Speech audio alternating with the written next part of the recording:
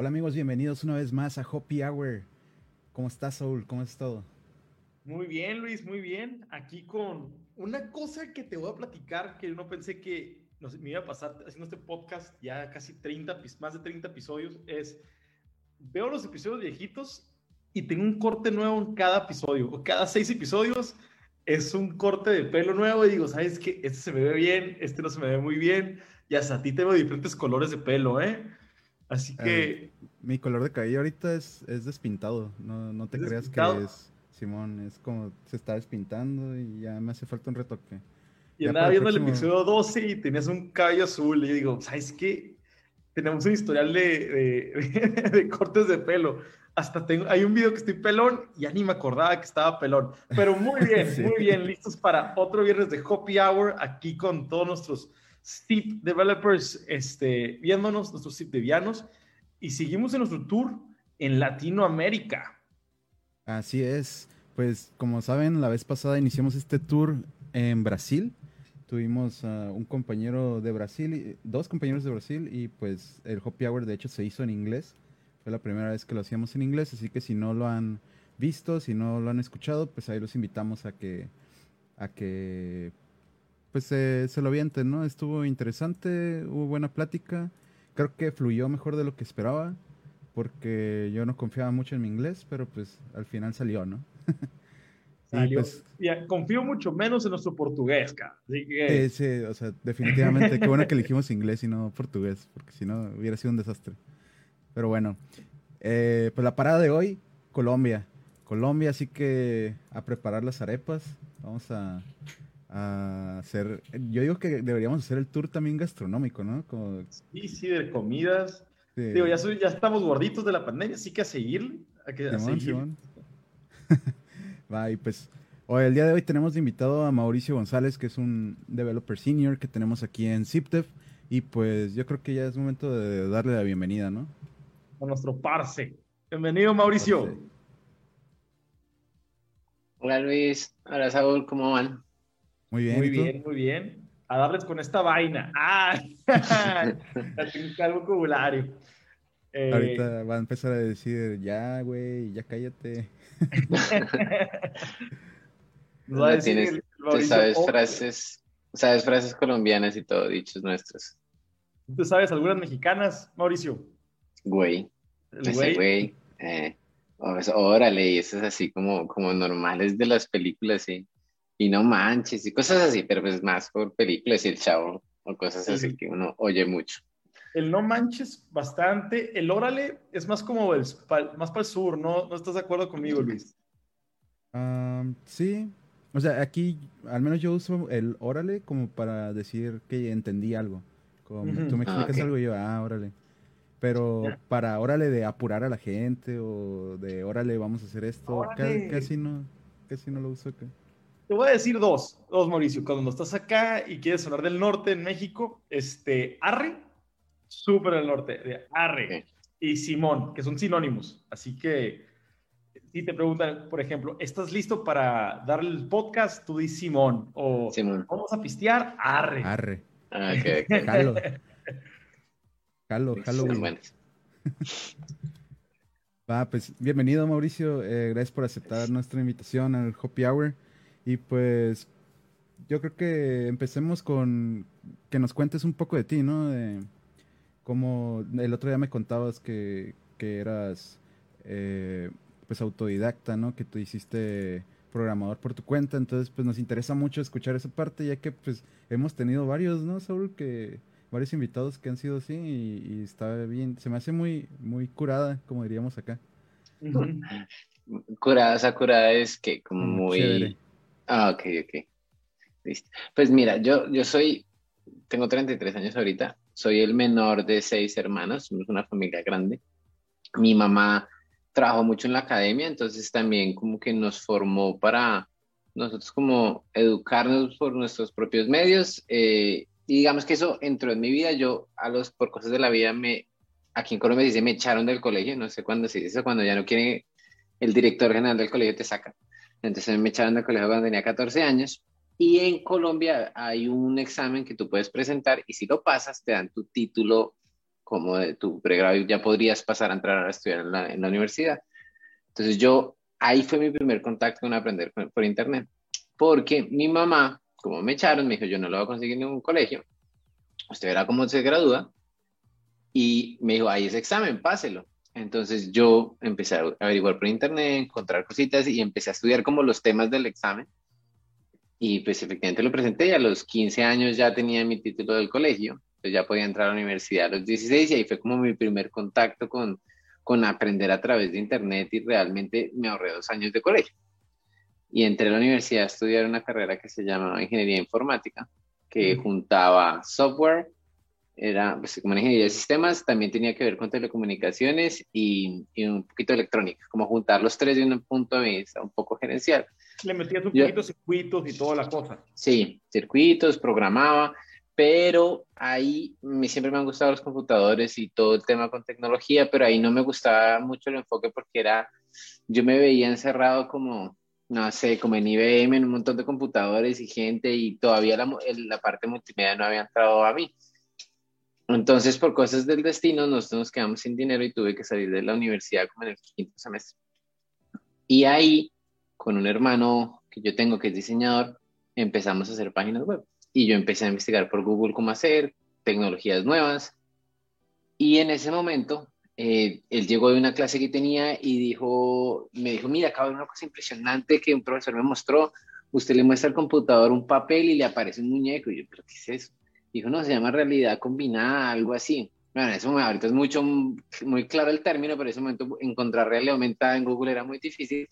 Y entonces él encuentra el término y yo veo que lo que yo sabía hacer de programación y él como diseñador de modelados 3D lo juntamos y logramos que en un papelito apareciera una vaca. Lo pusimos en un flyer para un evento que había de agricultura en Colombia y nos fue súper bien.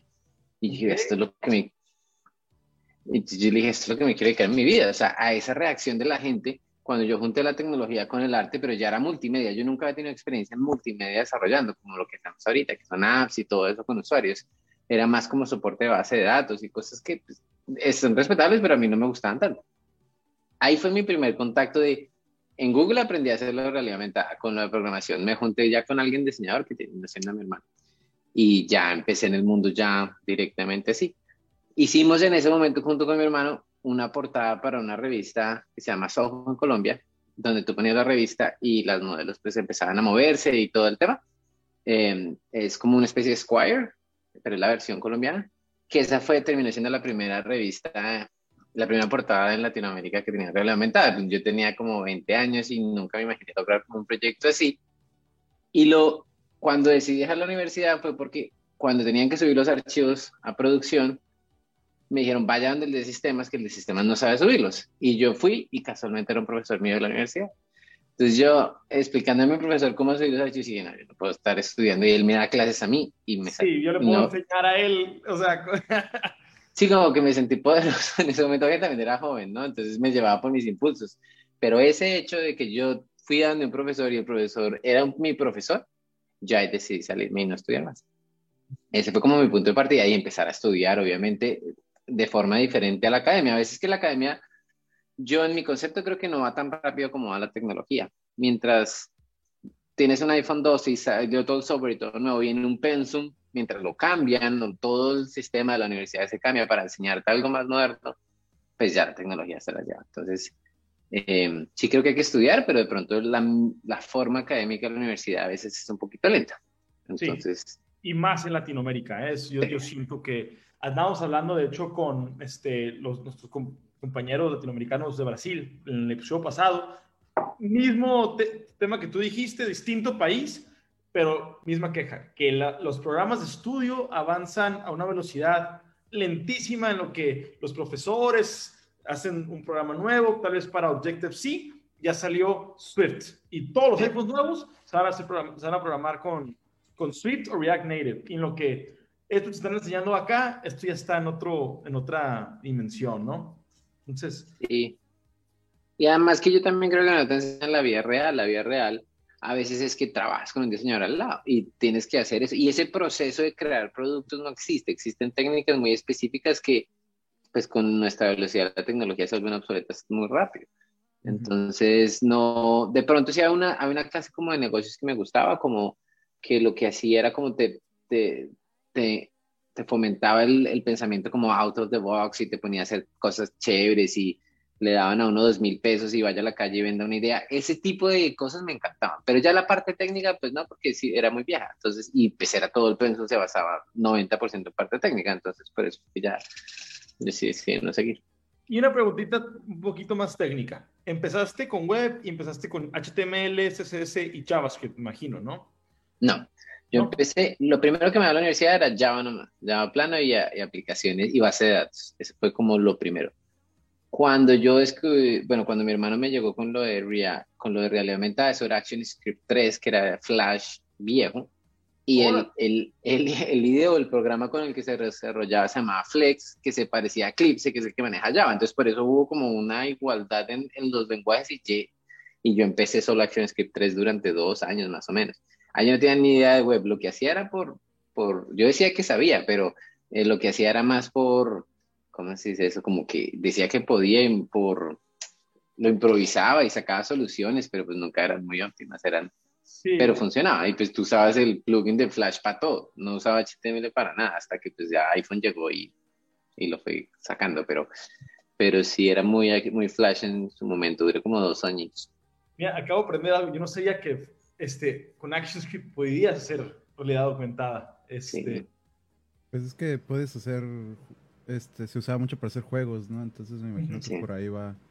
Yo me acuerdo que me tocó hacer algunas animaciones y hay un jueguito que era como point and click y en la universidad, pero pues, o sea, realmente no le veía futuro a ese tipo de desarrollos como de jueguitos de ese tipo.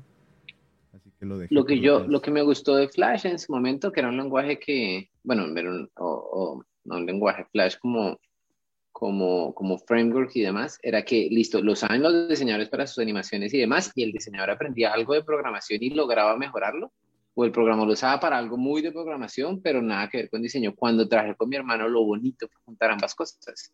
Cuando vi que si el diseñador entendía que el programador tiene razón en ciertas cosas, pero si como programadores entendíamos que el diseñador es el que conoce el usuario y el que quiere una experiencia muy bonita, mi hermano y yo nos peleamos toda la vida de chiquitos, o sea, ya habíamos peleado mucho y a esa altura de nuestra vida éramos los maduros suficientes para poder entendernos y decir, bueno, yo oigo lo que usted quiere hacer y mejoré mucho, por lo menos en mi parte, ese proceso de entender al diseñador y yo decir, ok, voy a hacer lo que usted quiere porque entiendo que usted entiende al usuario.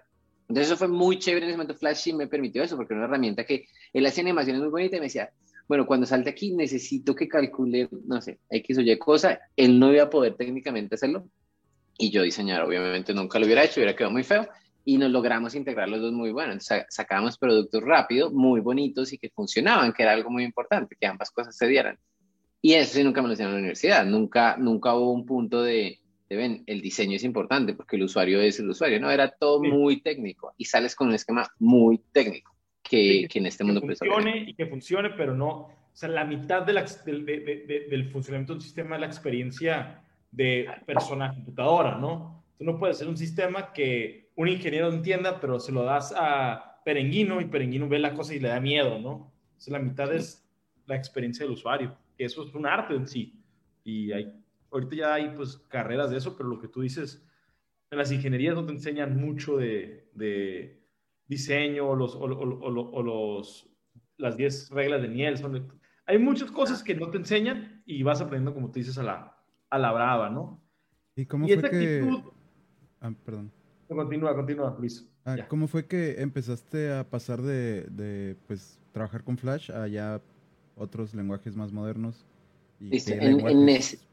En ese momento, además empezamos con PHP y hacer como sistemas ya todos estos multimedias empezamos a ver, ok, metámosle bases de datos para almacenar información y jugar con esto y poder vender, porque entonces veíamos que la realidad era muy bonita, pero tú una vez tienes la experiencia, ya no siempre te aburres, entonces necesitábamos vender cosas medibles, entonces empezamos a guardar los datos con bases de datos y trabajarlos, entonces ahí empezamos PHP y entonces PHP pues me producía ya HTML con CSS. Pues ahí fue como ese siguiente paso, durante un añito por lo menos. Ya después aprendí jQuery, que ya era JavaScript, para manejar mucho mejor la interfaz en web.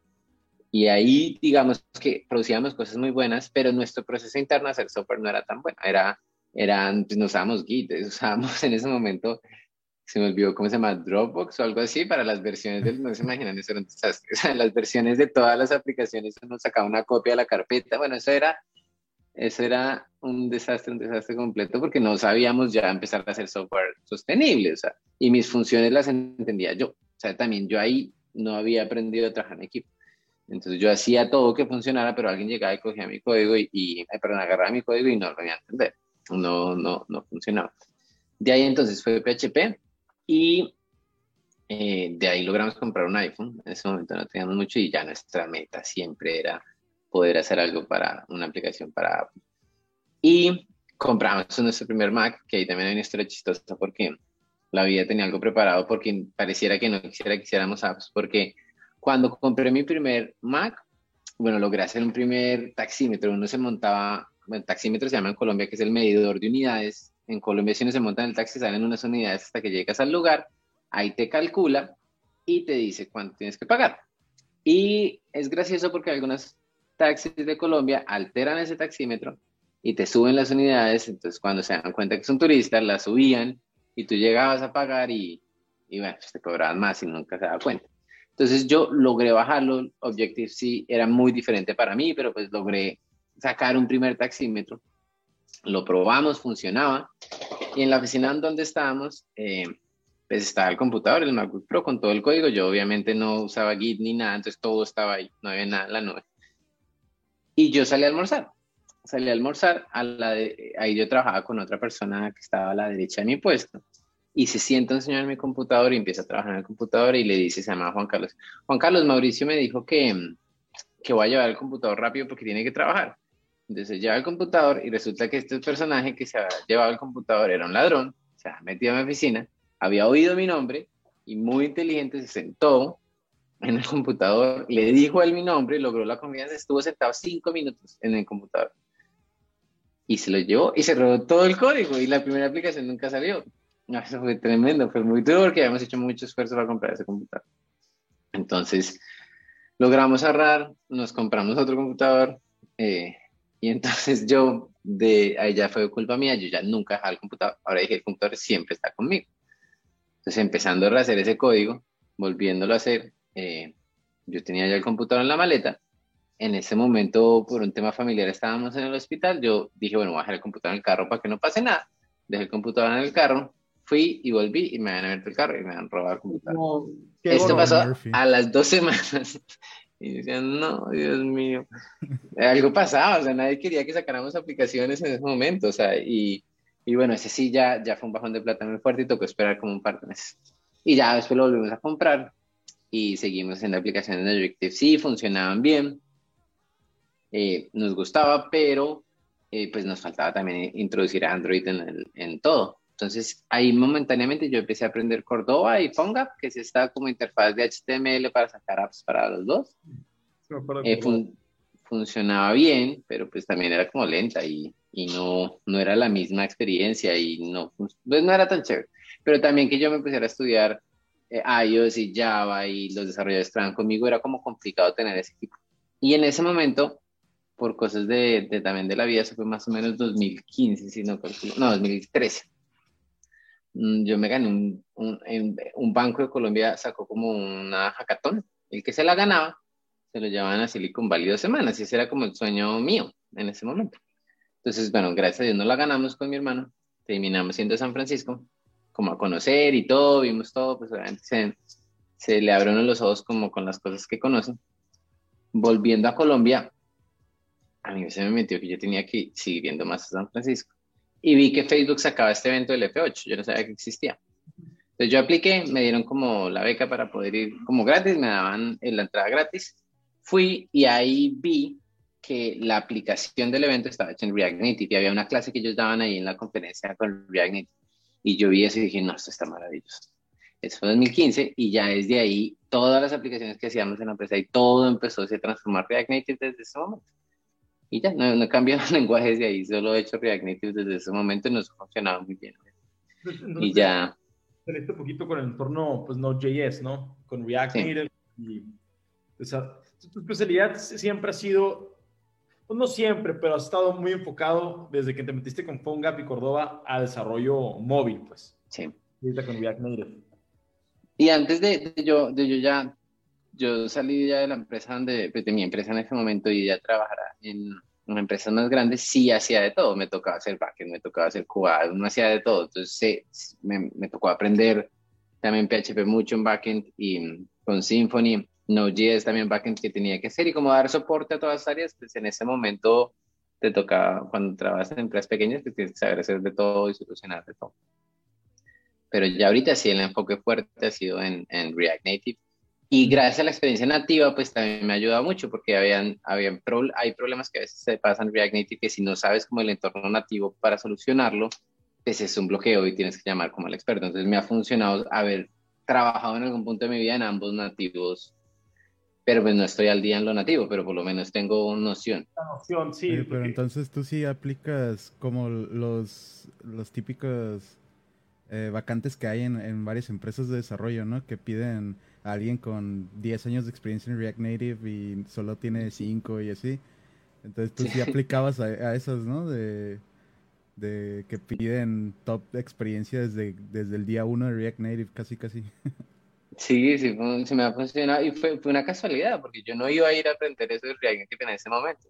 Y a esa clase que entré, me acuerdo que se llamaba como una aplicación en 7 días, era algo así. Yo dije, bueno, esto está interesante. Ni siquiera sabía el nombre de la tecnología. Y ya cuando entré me dijeron, bueno, la aplicación que usted estuvo usando, ellos hicieron que un desarrollador la hiciera en 7 días para ambas plataformas y eso fue lo que yo hice, está funcionando, eso como un negocio funciona.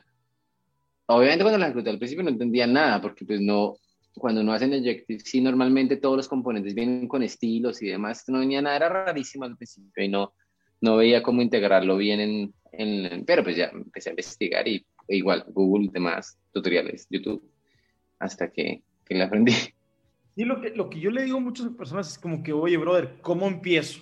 ¿Cómo me meto al mundo de la programación? Quiero hacer una app o quiero hacer una página web. Les digo, ¿sabes qué, brother? La respuesta es muy sencilla, solo empieza. A nadie le corre. Yo llevo haciendo este jale 7 años, nunca me corre nada la primera.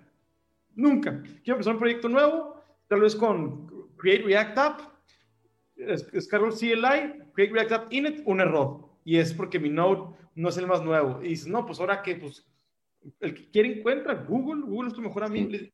Y siempre les digo, no te dé miedo empezar, que te dé miedo no poder terminar. O sea, una vez que empiezas y le empiezas a agarrar cariño y empiezas a hacer un feature, luego quieres hacer otro, y luego quieres hacer otro, y luego quieres resolver. Y la onda es dar el primer paso y el resto solito se va resolviendo. Entonces, Sí, a mí me encanta ese sentimiento como que uno dice, bueno, no sé cómo lo va a lograr, pero yo me autoconvenzo, no sé si ser ególatra, porque no, yo digo, yo sé que yo puedo, o sea, si alguien lo ha hecho, yo sé que yo puedo, no tengo ni idea cómo lo va a hacer ahorita, pero sí, es andar y mandarse al agua, patos al agua, y empezar a probar y dar distintas cosas a ver qué va pasando. y así aprendes y así te vas. Mauricio, una pregunta que te quiero hacer desde que empezamos. En Colombia hemos visto también empresas que ya llegaron a nivel internacional como Rappi. Hemos visto bastantes sistemas aquí en México colombianos que se están polarizando. Varios unicornios. Varios unicornios. Yo creo que hasta más unicornios México. que en México. ¿Por qué crees que se debe eso? ¿Por la actitud de la gente de que hay que darle o hay mucho apoyo del gobierno en lo que es empresas de tecnología? ¿Qué es lo que está haciendo Colombia un lugar donde ya hemos visto diversos unicornios salir? O sea, yo creo que hay programas del gobierno que ayudan. En lo personal, digamos que no me ha pasado como que, sí, no he tenido contacto con alguno de ellos, como, oiga, había tal convocatoria y pasó por ahí, funciona. Sé que apoyan, pero no creo que el éxito, por ejemplo, a Rappi se dé algo por el estilo con un tema de un curso por el gobierno. Sí creo que hay emprendedores de Colombia que son muy lanzados y por lo como sea quieren que las cosas funcionen. Es una mentalidad muy echada para adelante. Obviamente el caso de Rappi es el más grande pues, de Colombia, que ya está en todo lado y entiendo que ellos con Y Combinator lograron la inversión en San Francisco, o en Silicon Valley, lograron vender su idea de esa forma. Pero sí creo que no es la gran mayoría, son poquitos, ¿no? Pues Pero sí, aquí en México, te voy a decir cuáles yo sí conozco y veo anuncios muy agresivos. Yo creo que las empresas colombianas tienen estrategias de marketing más agresivas que he visto a comparación a otras. Uno, Rappi. ¿Cuántos mensajes te llegan a ti de Rappi a tu correo o a tu número de teléfono, Luis? Yo creo que Perdón, al menos uno diario, al menos. a mí me llegan más mensajes de Rappi que de mi novia, así te lo pongo. Pero pues no por nada acaba de SoftBank invertir $1 billón en esta empresa. Viájala es otra que también la veo mucho. Platzi, que empezó con un mexicano y un colombiano. Y la última que conozco bien, Ubits. Todo también es de educación. Entonces yo he visto que o son servicios de comida o son servicios de educación que Colombia ha estado sacando y han estado rompiendo madres en toda Latinoamérica. O sea, es que yo creo que he visto. fueron como solucionaban dolores con muy cotidianos de la vida colombiana y lograron volverlos un negocio. Yo creo que eso fue lo que fue muy bueno. En Colombia es muy común los domicilios, que sí empezó rápido. O sea, es absolutamente común. Uno va a ver una gaseosa, llama y pide un domicilio. No sé si el colombiano sea perezoso, pero eso era algo absolutamente común. Cuando Rappi ya llega y lo haces con una app, pues era aún más fácil. O sea, y se adaptó a nuestra cultura, fue algo que fue a nuestra cultura y ya después vino, ok, cómo la exportaban a otros países.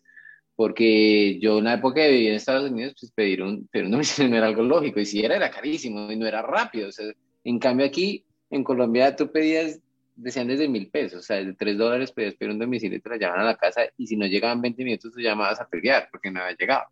Y eso es desde que yo era chiquito, o sea, eso es algo común. Entonces ya adaptar una idea de nuestra cultura que terminó solucionando cosas en las que nos parecemos en Latinoamérica, funcionaba muy bien. Y pues como en Latinoamérica y en Colombia también hay un tema de educación tan complicado que acceder no es tan fácil, pues Platzi también solucionaba eso y ya te daba a ti, si no sabías JavaScript, pues lo aprendías, pues era alguien que lo iba a hacer y le dabas la oportunidad a alguien de salir adelante.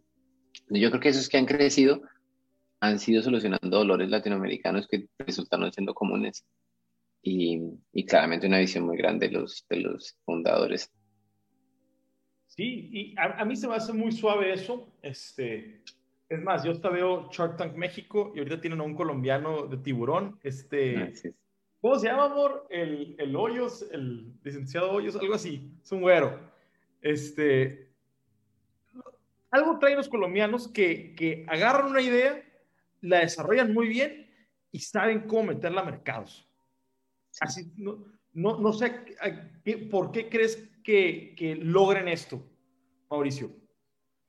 No sé, yo creo que el colombiano es muy recursivo en las cosas que le toca hacer. No todos, ¿no? Lo que digo, hay culturas como la paisa que está de Antioquia que ellos venden, uno dice aquí que venden hasta un tornillo dañado, porque logran esa parte comercial, tienen una habilidad impresionante y, y no se traban, o sea, que se mueven y ven diferentes opciones, no, yo creo que luchan un poquito, ¿no? Es difícil que alguien sea rápidamente. Sí, ya me dijo cómo se llama el inversionista colombiano, Mauricio Hoyos.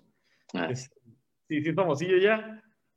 sí, sí, Acá, sí, pues yo por Shark Tank, pero sí. Sí, aquí en pues sí. México Incluso, pues él sale en Shark Tank Colombia y yo Sí. me he chutado varios de Shark Tank Colombia y a está en veces, Shark Tank México el Mauricio Hoyos también. sí, lo invitaron desde la temporada anterior y ahorita creo que también está de invitado en algunos. Pero digo, aviéntate también los de Colombia. Hay muy buenos proyectos y yo sí me sorprendo de que haya tanto ingenio de aquel lado y nosotros siento que nos estamos quedando bien atrás Sí, en cuanto a innovación. Digo, hay temas políticos que obviamente nos están afectando últimamente con el apoyo al emprendimiento, pero es algo que he visto que incluso he leído varios artículos de que a Colombia no le pegó el coronavirus en cuanto a emprendimiento. O sea, al contrario, parece como si les hubieran dado No, más pues mira, herramientas. Tienes razón, porque a mí me pasaba como a amigos o gente conocida que sabe que yo soy desarrollador. Cuando empezó la pandemia, como que todo el mundo encerrado empezó a pensar, bueno, ¿qué hago? ¿Qué aplicaciones hago? Y si no recibía, yo como 10 o hablábamos con 10 amigos al mes de ideas que tenían, era poquito. Como que sí pasó, y pasó mucho en esa época, gente que quería hacer cosas y se les ocurría. Entonces, gente que quería educar sobre el coronavirus o gente que quería solucionar problemas y no estaban cerrados. Bueno, sí pasó muchísimo. No sé si en México, pero en Colombia fue algo que creció un montón y lo sentí yo como desarrollador porque mucha gente me buscaba en ese momento para hacer cosas. Pero yo creo que igual independientemente de eso, me acuerdo de que leí algo del fundador de Platzi de Colombia que él decía que bueno, no tienes inversión, hazle. La inversión simplemente es un acelerador. Creo que él dice que siempre tener un buen socio, pero pues que hágale, o sea, que hay que empezar. Para empezar, no, yo no creo que se necesite, pues, no sé, mucho dinero para poder empezar. Acceso a un computador y listo, y a internet. Yo alguna vez sí logré como entender que uno tenía que tener un oxígeno, obviamente una entrada de dinero, pero si uno quiere dedicarse a emprender, lo que yo haría ahorita si hubiera empezado hace mucho con mi hermano era haber conseguido proyectos sencillos que hubieran dado un flujo económico bajito, pero lo suficiente para comer y el resto de tiempo dedicarlo a intentar hacer ideas, que eso sí hubiera sido algo que hubiera cambiado si puedo volver al pasado. Porque si le dedicas toda la energía a algo y no funciona, pues bueno, eso es lo normal, pero si tienes que comer y tienes que darle de comer a tus hijos y todo, pues ya terminas como diciendo que ya no sigues. Pero si hay proyectos sencillos que te dan lo mínimo, ese tan línea de oxígeno necesaria para vivir y el resto dedicarlo a nuevas ideas. Eso lo diría yo. Sí, definitivamente. Y se hace muy buen tip eso porque luego, igual, ¿no? Aquí tenemos la plaga tengo una idea para una app. Entonces nos llegan y sé que, o sea, Mauricio, lo que comentaste, yo sé que Luis ha oído lo mismo. Tengo una super idea. Haz esto, hacemos un MVP y bajamos un chingo de feria. Le digo, brother, o sea, tu idea es buena, sí se puede hacer todo lo que quieras, pero eso de bajar feria, digo, ¿por qué no intentas hacer un negocio y ya que tú veas que el mercado sí lo acepta, tengas unos 100 usuarios que te estén pagando 200 pesos? O sea, si tienes 100 usuarios, te están pagando 200 pesos, son casi 200,000 pesos. O sea, bueno, no, 20,000 pesos. Ya con eso, mucha gente vive a gusto. Y un negocio que tenga eso de ingresos, ya estás probando que sí hay una necesidad. Ah, Pero si quieren adelantar 20 pasos adelante, es lo que tú dices. mira que yo cuando tuve la oportunidad hace como 3 años en el 2017, 16, perdón, yo hice como un taller de emprendimiento durante 2 meses en San Mateo, que es ahí en Silicon Valley, en una universidad que se llama Draper University, y era como desde la concepción de la idea hasta el final sacar al mercado. Obviamente en la cultura de Silicon Valley, que es muy distinta a la nuestra latina, pues lograbas todo ese proceso de sacar la idea. Y me acuerdo mucho de un profesor que hablaba de un concepto que se llama el prototipo. Decía, no es prototipo, es prototipo. Es yo, ¿cómo valido en el mercado que mi idea funcione? Y no necesariamente es una encuesta. Él dice que las encuestas eran mentiras. Entonces él da un ejemplo que había un man que se había metido en IKEA, o IKEA, como se diga, que no sé bien, y él se puso el uniforme, ¿no? De mentiras. Y él era un diseñador como de accesorios, y él se inventó, bueno, voy a hacer este vaso. Y lo ponía en las estaciones de IKEA y se quedaba mirando. Y decía, si alguien lo agarra y se lo lleva a pagar, él ya se acercaba cuando lo iba a pagar y decía, venga, te lo regalo. Pero él validó que el mercado sí funcionaba y que él ya iba a pagar. Entonces sí era una transferencia de valor. Una encuesta no lo es. Entonces él decía, siempre las ideas es muy fácil diseñar los prototipos. También ese era uno. Hubo otro que era en una tienda esta de gamers y él había cambiado la carátula de uno de los juegos y lo ponía ahí y dije, si me agarran el juego es que lo quiere.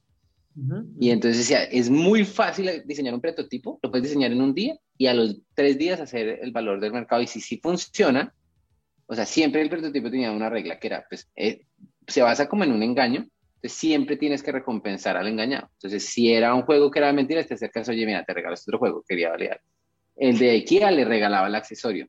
Y así, entonces siempre compensar al engañado, pero con eso valías mercado. Y si tú tenías de 100 personas, 10 o 20 te iban a recoger algo en IKEA, que ellos deben tener un número específico, sabían que el producto iba a ser exitoso. Y ya, no tuvieron ni siquiera que avanzar mucho, ni piezas de mercadeo, nada. Y validaron su prueba, validaron su idea en el mercado muy rápido. Entonces, ese era un concepto que yo, cuando empezaron las personas a llamarme con todas sus ideas, que querían hacer algo, decía, ok, diseñemos un prototipo. Y la gente se ve que ahí se cansa. Hay gente que tiene la idea, pero ni siquiera es capaz de ir a la calle e intentar mover. Entonces, si así no avanzas, imagínate haberle hecho el software, todo demás, pues ya cuando se requiere lo que se requiere para sacar adelante un emprendimiento, pues seguramente hay desfalles. Para el socio, como es lo que tú decías, que es importantísimo el socio. Sí, y luego tienden mucho los emprendedores a caer en esto, como lo que dices tú, ¿no? Y que lo mencionan hasta en Shark Tank, la ronditis, de que, es que quiero bajar recursos del gobierno para financiar mi proyecto. Y como dices, ¿por qué no empiezas a hacer algo pequeño que empiece a generar sus propios recursos? Y, o sea, no necesitas, tal vez en el futuro necesites dinero para acelerar tu proyecto, pero a muchos lo que les importa nada más es sacar dinero, sacar dinero, sacar dinero. Y Easy empiezan money. con esas, ajá, easy money. Y quieren Sí, estar en rondas de inversión. Y ponle que si hay empresas que lograron valer millones por estar en rondas de inversión, pero al final son contados, ¿no? Las empresas que sí. realmente funcionan así, porque realmente tenían un buen producto. Digo, al final, no, a menos que seas un producto súper innovador, no te va a servir de nada que te inyecten mucho dinero si al final lo vas a desperdiciar. A mí me encantó Sí. el término prototipo. Nunca lo había escuchado. Mm. Lo voy a aplicar en mi siguiente. A veces me entra la ¿Tu locura siguiente y voy idea? a innovar algo. Me gusta mucho la idea del prototipo. Hay muchas maneras que se puede aplicar para nuestra área, porque hay más ganancia. Te ahorras mucho tiempo, hay mucha ganancia en lo que tú ves cómo se maneja con tu mercado. Y si pega, pues ya sacas ahora sí un prototipo o un MVP o algo, pero Claro. no le metes tanto tiempo y hay mucha ganancia en conocimientos de dónde lo quieres lanzar. Es muy buen tip, ¿eh? Mira, Muy, eso empezó en Google y el profesor mío era Nicolás, si no estoy mal, que se llama. Y si no estoy mal, la página es prototyping.org, que eso tiene un libro y todo. Yo lo que pasa es que pues, o sea, Dios gracias, pues recibí la clase del profesor, pero sí ya de entender ese concepto también ahorré muchos recursos ya después cuando en la momento cuando yo estaba emprendiendo, porque ya era, ok, tienes una idea, chévere, pero antes de ponerte a programar y locos y todo, pues ve y la validas. Sí, sí da plata. Y no me pasó con una muy chistosa. Nosotros nos gusta mucho el soccer o el fútbol, pues en Colombia con mi hermano y entonces participamos en un torneo del colegio. Y entonces era un desorden las planillas, que quién va ganando, que cuándo son los partidos. Y mi hermano hizo un prototipo, sin que yo tocara código, él hizo un fake de HTML mentiras, donde ponía los partidos y puso un coso de Google Analytics. Y esa noche tuvimos como 120 visitas y habían 1000 jugadores en todo el torneo, o sea, eso era mucho. Y me dijo, Mauro, por favor, hagamos algo, mire que sí es verdad, usted con su prototipo, mire que sí está funcionando. Y entonces después ya le pusimos que bajaran el calendario en Excel y bueno, ya ahí, en ese momento, sin que todavía yo tocara una línea de código, el organizador del torneo empezó a pagarle a mi hermano. Dijo, oiga, venga, ya no necesito los arqueros, a los árbitros yo le pago y ahí ya entró la plata, ni siquiera una inversión. Ya la gente, el mismo cliente estaba pagando el producto y se empezó a desarrollar y solito salió ese software que pues con la pandemia terminó muriendo, pero sí ordenaba los torneos de ese colegio y después fueron de muchos. Pero empezó así, con una prueba de mentiras. Era un diseñador que no sabía programar, que puso una mentira pero para el lado del usuario era verdad, eran tablas de verdad. Eran las alineaciones, eran perdón, las fechas y todo lo que tenía que jugar. Él lo había hecho en un Excel y lo diseñó y lo subió. Yo creo que sí, si uno quiere empezar, pues simplemente faltan las ganas y obviamente saber que va a ser difícil. No es fácil y pues seguir. De hecho, y yo cuando me llegaban así amigos o conocidos que, oye, es que necesito que me hagas una página para esto. Y así como, pues, ¿para qué si yo te voy a cobrar caro? ¿No? O sea, no creas que te voy a cobrar barato, te voy a cobrar lo que te tengo que cobrar. No, pero es que si iba a dejar el proyecto y después te pago con acciones y no sé qué. Y es como, sorry, no pienso invertir mi tiempo y esfuerzo en algo que no va a funcionar. Mira, aquí está esta página, se llama wix.com. Puedes hacer tú tu propia página con plantillas y como si fuera una presentación PowerPoint. Al final va a ser algo funcional muy rápido y ya después cuando tu proyecto funcione ya le puedes invertir a un desarrollador, ¿no? Pero sí, o sea, yo siempre era lo que recomendaba como mejor utiliza herramientas que ya haya para hacer cosas rápidos, porque estoy seguro que en el futuro no, o sea, no es, no tienes nada asegurado, pues solo es una idea lo que tienes. Y pues sí, o sea, te puedo decir que el 99% de las ideas que me han traído ya están muertas. Sí. Y en ese momento, yo cuando ya decidí retirarme de la empresa y trabajar pues en una empresa ya como programador, era porque realmente vi muchas, yo ahí era más agencia, entonces recibía más productos y ahí sí nos pagaban y yo de 100 apps que hice no hubo ninguna exitosa, por lo menos no hay una que yo me acuerde y eran ideas así, venían ya con, ni siquiera han preguntado al mercado, hacían y le metían cosas, construían un camión gigante que después no iba a caber en las necesidades o en el parqueadero, hacían cosas muy grandes, planeaban tanto, tanto, tanto, pero ni siquiera salían a veces al mercado y ya cuando salían nunca funcionaban, nunca hubo una prueba al usuario y tiende muchas veces a hacer es como el funcionamiento. Hay alguien que porque a mí me funcione y tengo una idea, pero pues también tengo que sacar al mercado versiones más pequeñas, ser más prácticos. Yo creo que nos complicamos mucho la vida a veces nosotros cuando queremos hacer cosas. Puede ser a veces más práctico, las ideas funcionan. Yo creo que muchas ideas pueden empezar con un grupo en WhatsApp. Un grupo en WhatsApp donde voy a vender tal cosa. Y ya, sin app, sin nada. ¿Quién no tiene WhatsApp instalado en el celular? Todo el mundo.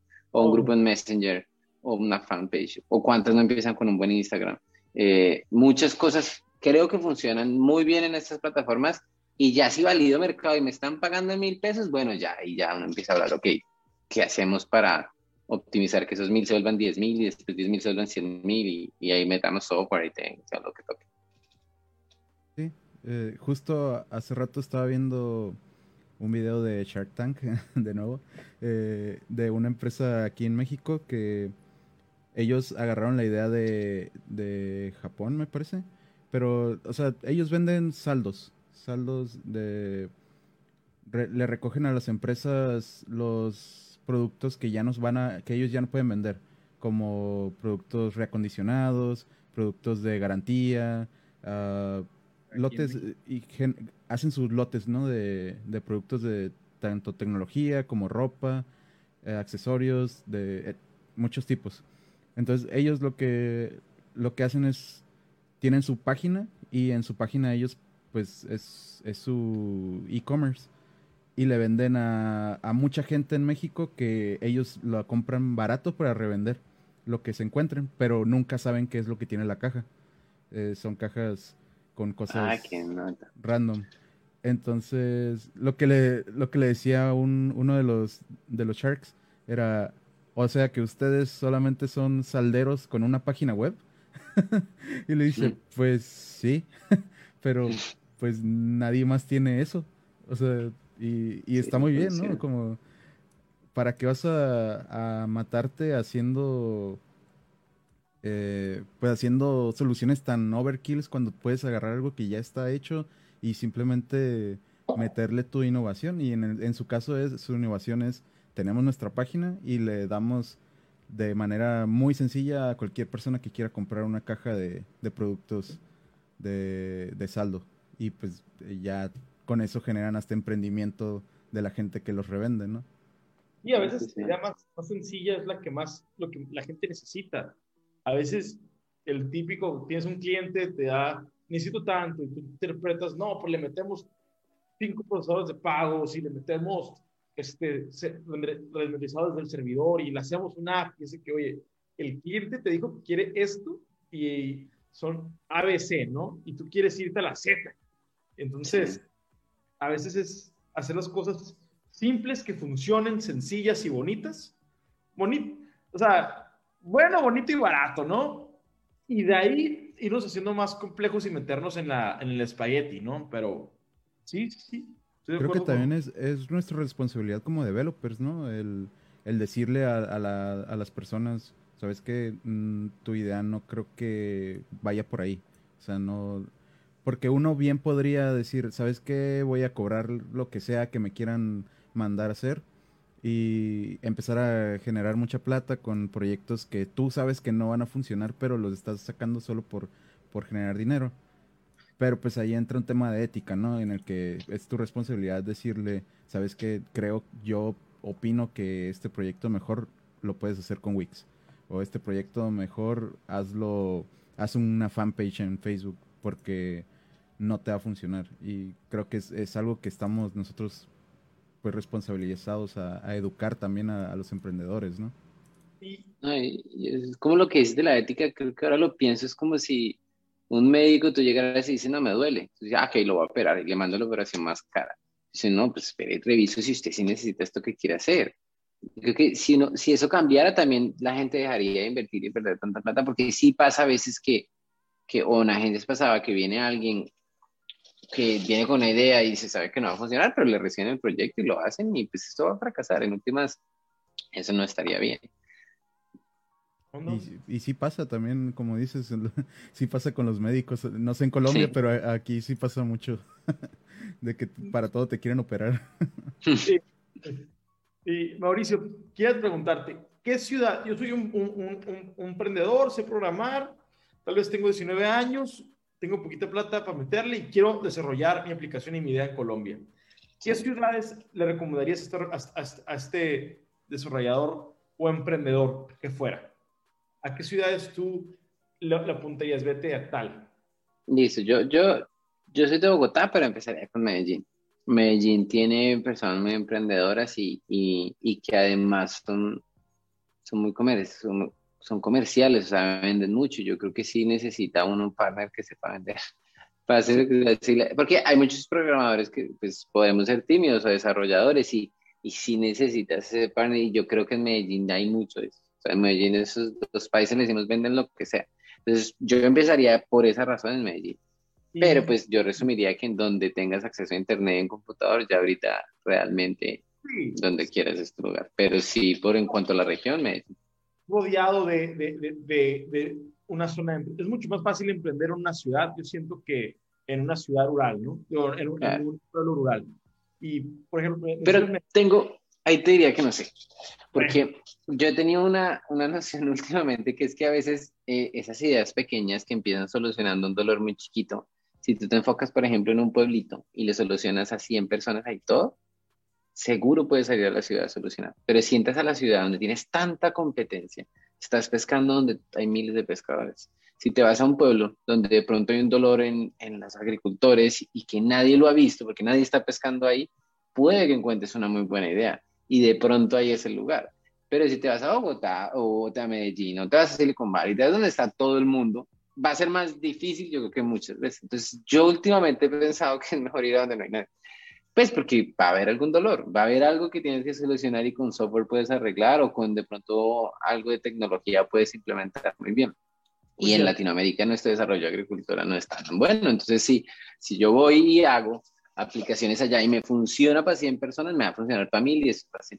Pero si me va a una ciudad grande, ahí tendría por eso mi duda. No sé, yo creo que si yo hoy me iría a un pueblito A un y voy pueblito. a ver qué hago allá. Sí, Muy interesante, muy interesante.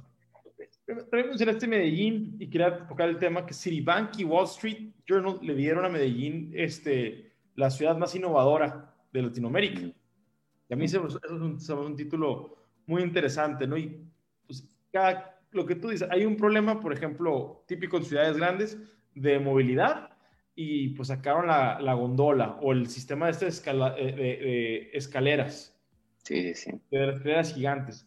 Son ideas muy modernas, las lograron implementar efectivamente y pues da un poquito a entender, ¿no?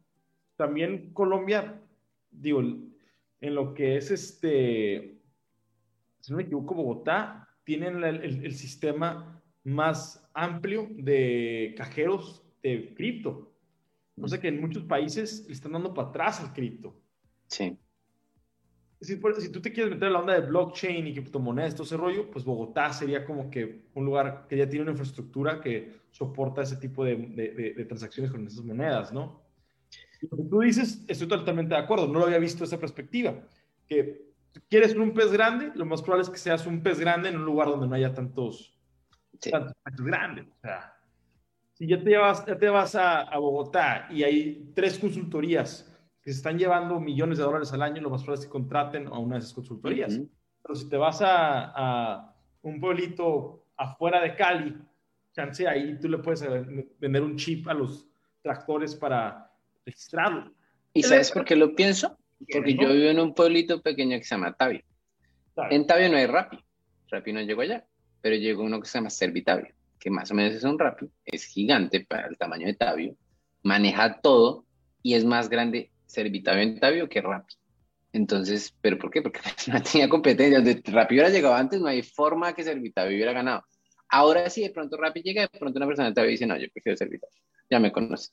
Entonces, yo me acuerdo que por eso estaba hablando con mi primo hace como 4 meses sobre eso, o sea, como ellos en ese sitio chiquito encontraron, y creo que tal vez somos como unas 10.000 personas. Ponle que ganen $1 por 50.000 que tengan inscritas, por 5.000 que tengan inscritas al mes, ya son $5.000 y creo que son 4 personas las que lo manejan. Entonces no es, podría ser algo así por el estilo que funcione. Y yo sí creo que yo miré a una ciudad de pronto que tenga este concepto de early adapters, los que más tengan. Yo creo que Medellín tiene ese tipo de usuarios, ese tipo el país es alguien que le salen con una idea y lo hace. Me atrevería a decir, no estoy 100% seguro, si hay tantos cajeros cripto en Bogotá, de pronto es porque unos 5 en Medellín antes les gustó la idea y llegaron, bueno, no la llamamos para Bogotá, porque allá se adaptó. O sea, yo creo que Medellín tiene ese tipo de usuarios, los early adapters allá son personas que se adaptan más fácil y que empiezan a probar cosas nuevas sin vendérselas así gigantes y demás. Muy bien. Lamentablemente ya estamos llegando al final del Happy Hour. Creo que se nos fue muy rápido. Así que no sé, alguna última pregunta que tengas o si alguien de los viewers tiene alguna pregunta, pues la pone en el chat. ¿Tú, Saúl? Yo, la verdad, Mauricio, pues es un placer tenerte en el show. Me gustaría continuar la plática. La verdad, qué decir, ¿no? Colombia ha sido un ejemplo, ahora sí, a seguir para Latinoamérica. Oye, más de 15 unicornios en los últimos 3 años y la pandemia, digo, lo que tú mencionaste en la preplática, que el gobierno fuerte contra los ciudadanos y fueron bien estrictos y dices, no, pues mi negocio va a fallar, pero el emprendedor colombiano, como ustedes dicen, no se raja. No se raja y nos diste unos muy buenos ejemplos. Yo aprendí bastante con lo de Todo tipo. pretotipo. Entonces, son un ejemplo a seguir. Felicidades. Es un honor tenerte aquí, Mauricio, y que seas parte del equipo de CIPTEF. No, estoy con la invitación. No, yo feliz de aceptarla y feliz en CIPTEP desde que entré.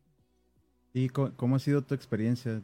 Tienes poco, ¿no? Que entraste a Sí, CIPTEF. llevo como 2, 3 mesecitos, pero el proyecto que está se llama Hover, que es como un TikTok para gamers, entonces creo que es la primera vez en mucho tiempo que hago algo que la aplicación es entretenida, o sea, a veces son, no sé, algo para un banco, o sea, cosas que, pero me encanta, o sea, es como que al gamer le guste, o sea, que el video esté bien, o sea, realmente lo disfruto haciendo, entonces eso me tiene muy contento, porque sí, hace mucho no me pasaba con un proyecto que fuera algo que disfrutara hacerlo.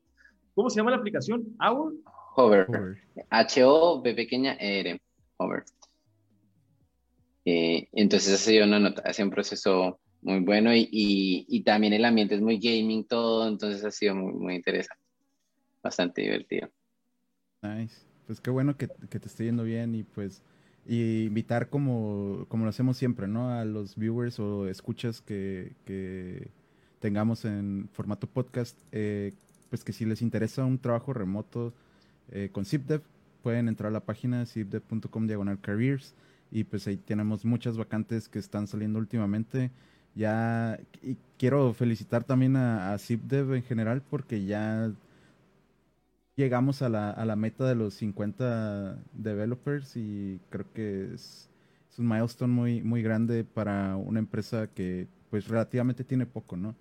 Y pues ha ido innovando y pues como saben todos tenemos ya años trabajando remotamente, así que pues ahí está el dato nomás, ¿no? Para mencionar. No sé qué ibas a decir ahorita, Saúl. Nada, que reiterando lo que dice, 50 developers en toda Latinoamérica, eso es algo impresionante. Queremos conocer más sobre el tech scene en diferentes ciudades y como hemos visto hasta ahorita Brasil y Colombia no han dejado atrás. Más que nada, un orgullo ser latinoamericano. Vemos que hay mucho talento. Habían unos estigmas de que son flojos o lo típico de tal vez de los países primermundistas que nos ven para abajo, ¿no? Pero aquí estamos representando, creando aplicaciones de primer mundo con desarrolladores de latinoamericanos y la verdad, la actitud y la mentalidad de emprendimiento la tenemos, está en la sangre. Ahora sí, dime si lo digo bien o lo digo mal, pues somos paisas, somos todo terreno, pues. Sí, está bien. No nos rajamos. Sí, está bien. Entonces, a mí me ponen, como tú dices, ¿sabes hacerlo? No, pero ahorita lo hago. Y lo hacemos y lo hacemos bien. Igual, pues, dándole eco a lo que tú mencionaste, Mauricio, que no siempre uno dice, no, es que yo no sé, no es que sí sabes. No sabes cómo se hace en ese momento, pero sabes cómo aprender. Entonces, yo siento que es una actitud muy, muy de estos países que le echamos todas las ganas a lo que hacemos. Total. Sí es. Y yo cerraría como con si alguien pues quiere empezar algo que lo empiece ya. De pronto si empieza hoy en un año, tiene un año de experiencia en eso. Entonces el tiempo de empezar es ya. Pues apenas haya oportunidad. Y listo, eso sí, así como empezó con React Native, yo en ese momento empecé y pues sí, ahora pues tengo 6 años. Pero si hubiera dicho, bueno, después lo hago y empezar hasta ahorita, pues no hubiera recibido los beneficios que recibo ahorita por haber empezado. Es lanzarse al agua. Así es, pues qué bueno que lo hiciste y felicidades y ahora sí que fuiste privilegiado de ser de los primeros en aprender React Native y pues qué chévere que te esté yendo bien con eso. Gracias, Luis. Pues nada, muchas gracias de nuevo, gracias a los viewers, un saludo a mi mamá que nos puso felicitaciones por el programa y No, pues los esperamos saludos en a la tu mamá también. siguiente, los esperamos en la siguiente parada del LATAM Tour que todavía no hemos no hemos dicho a dónde vamos a ir, pero les estaremos publicando próximamente, así que no se lo pierdan. Y pues un saludo a todos. Bueno, bye, que estén bien.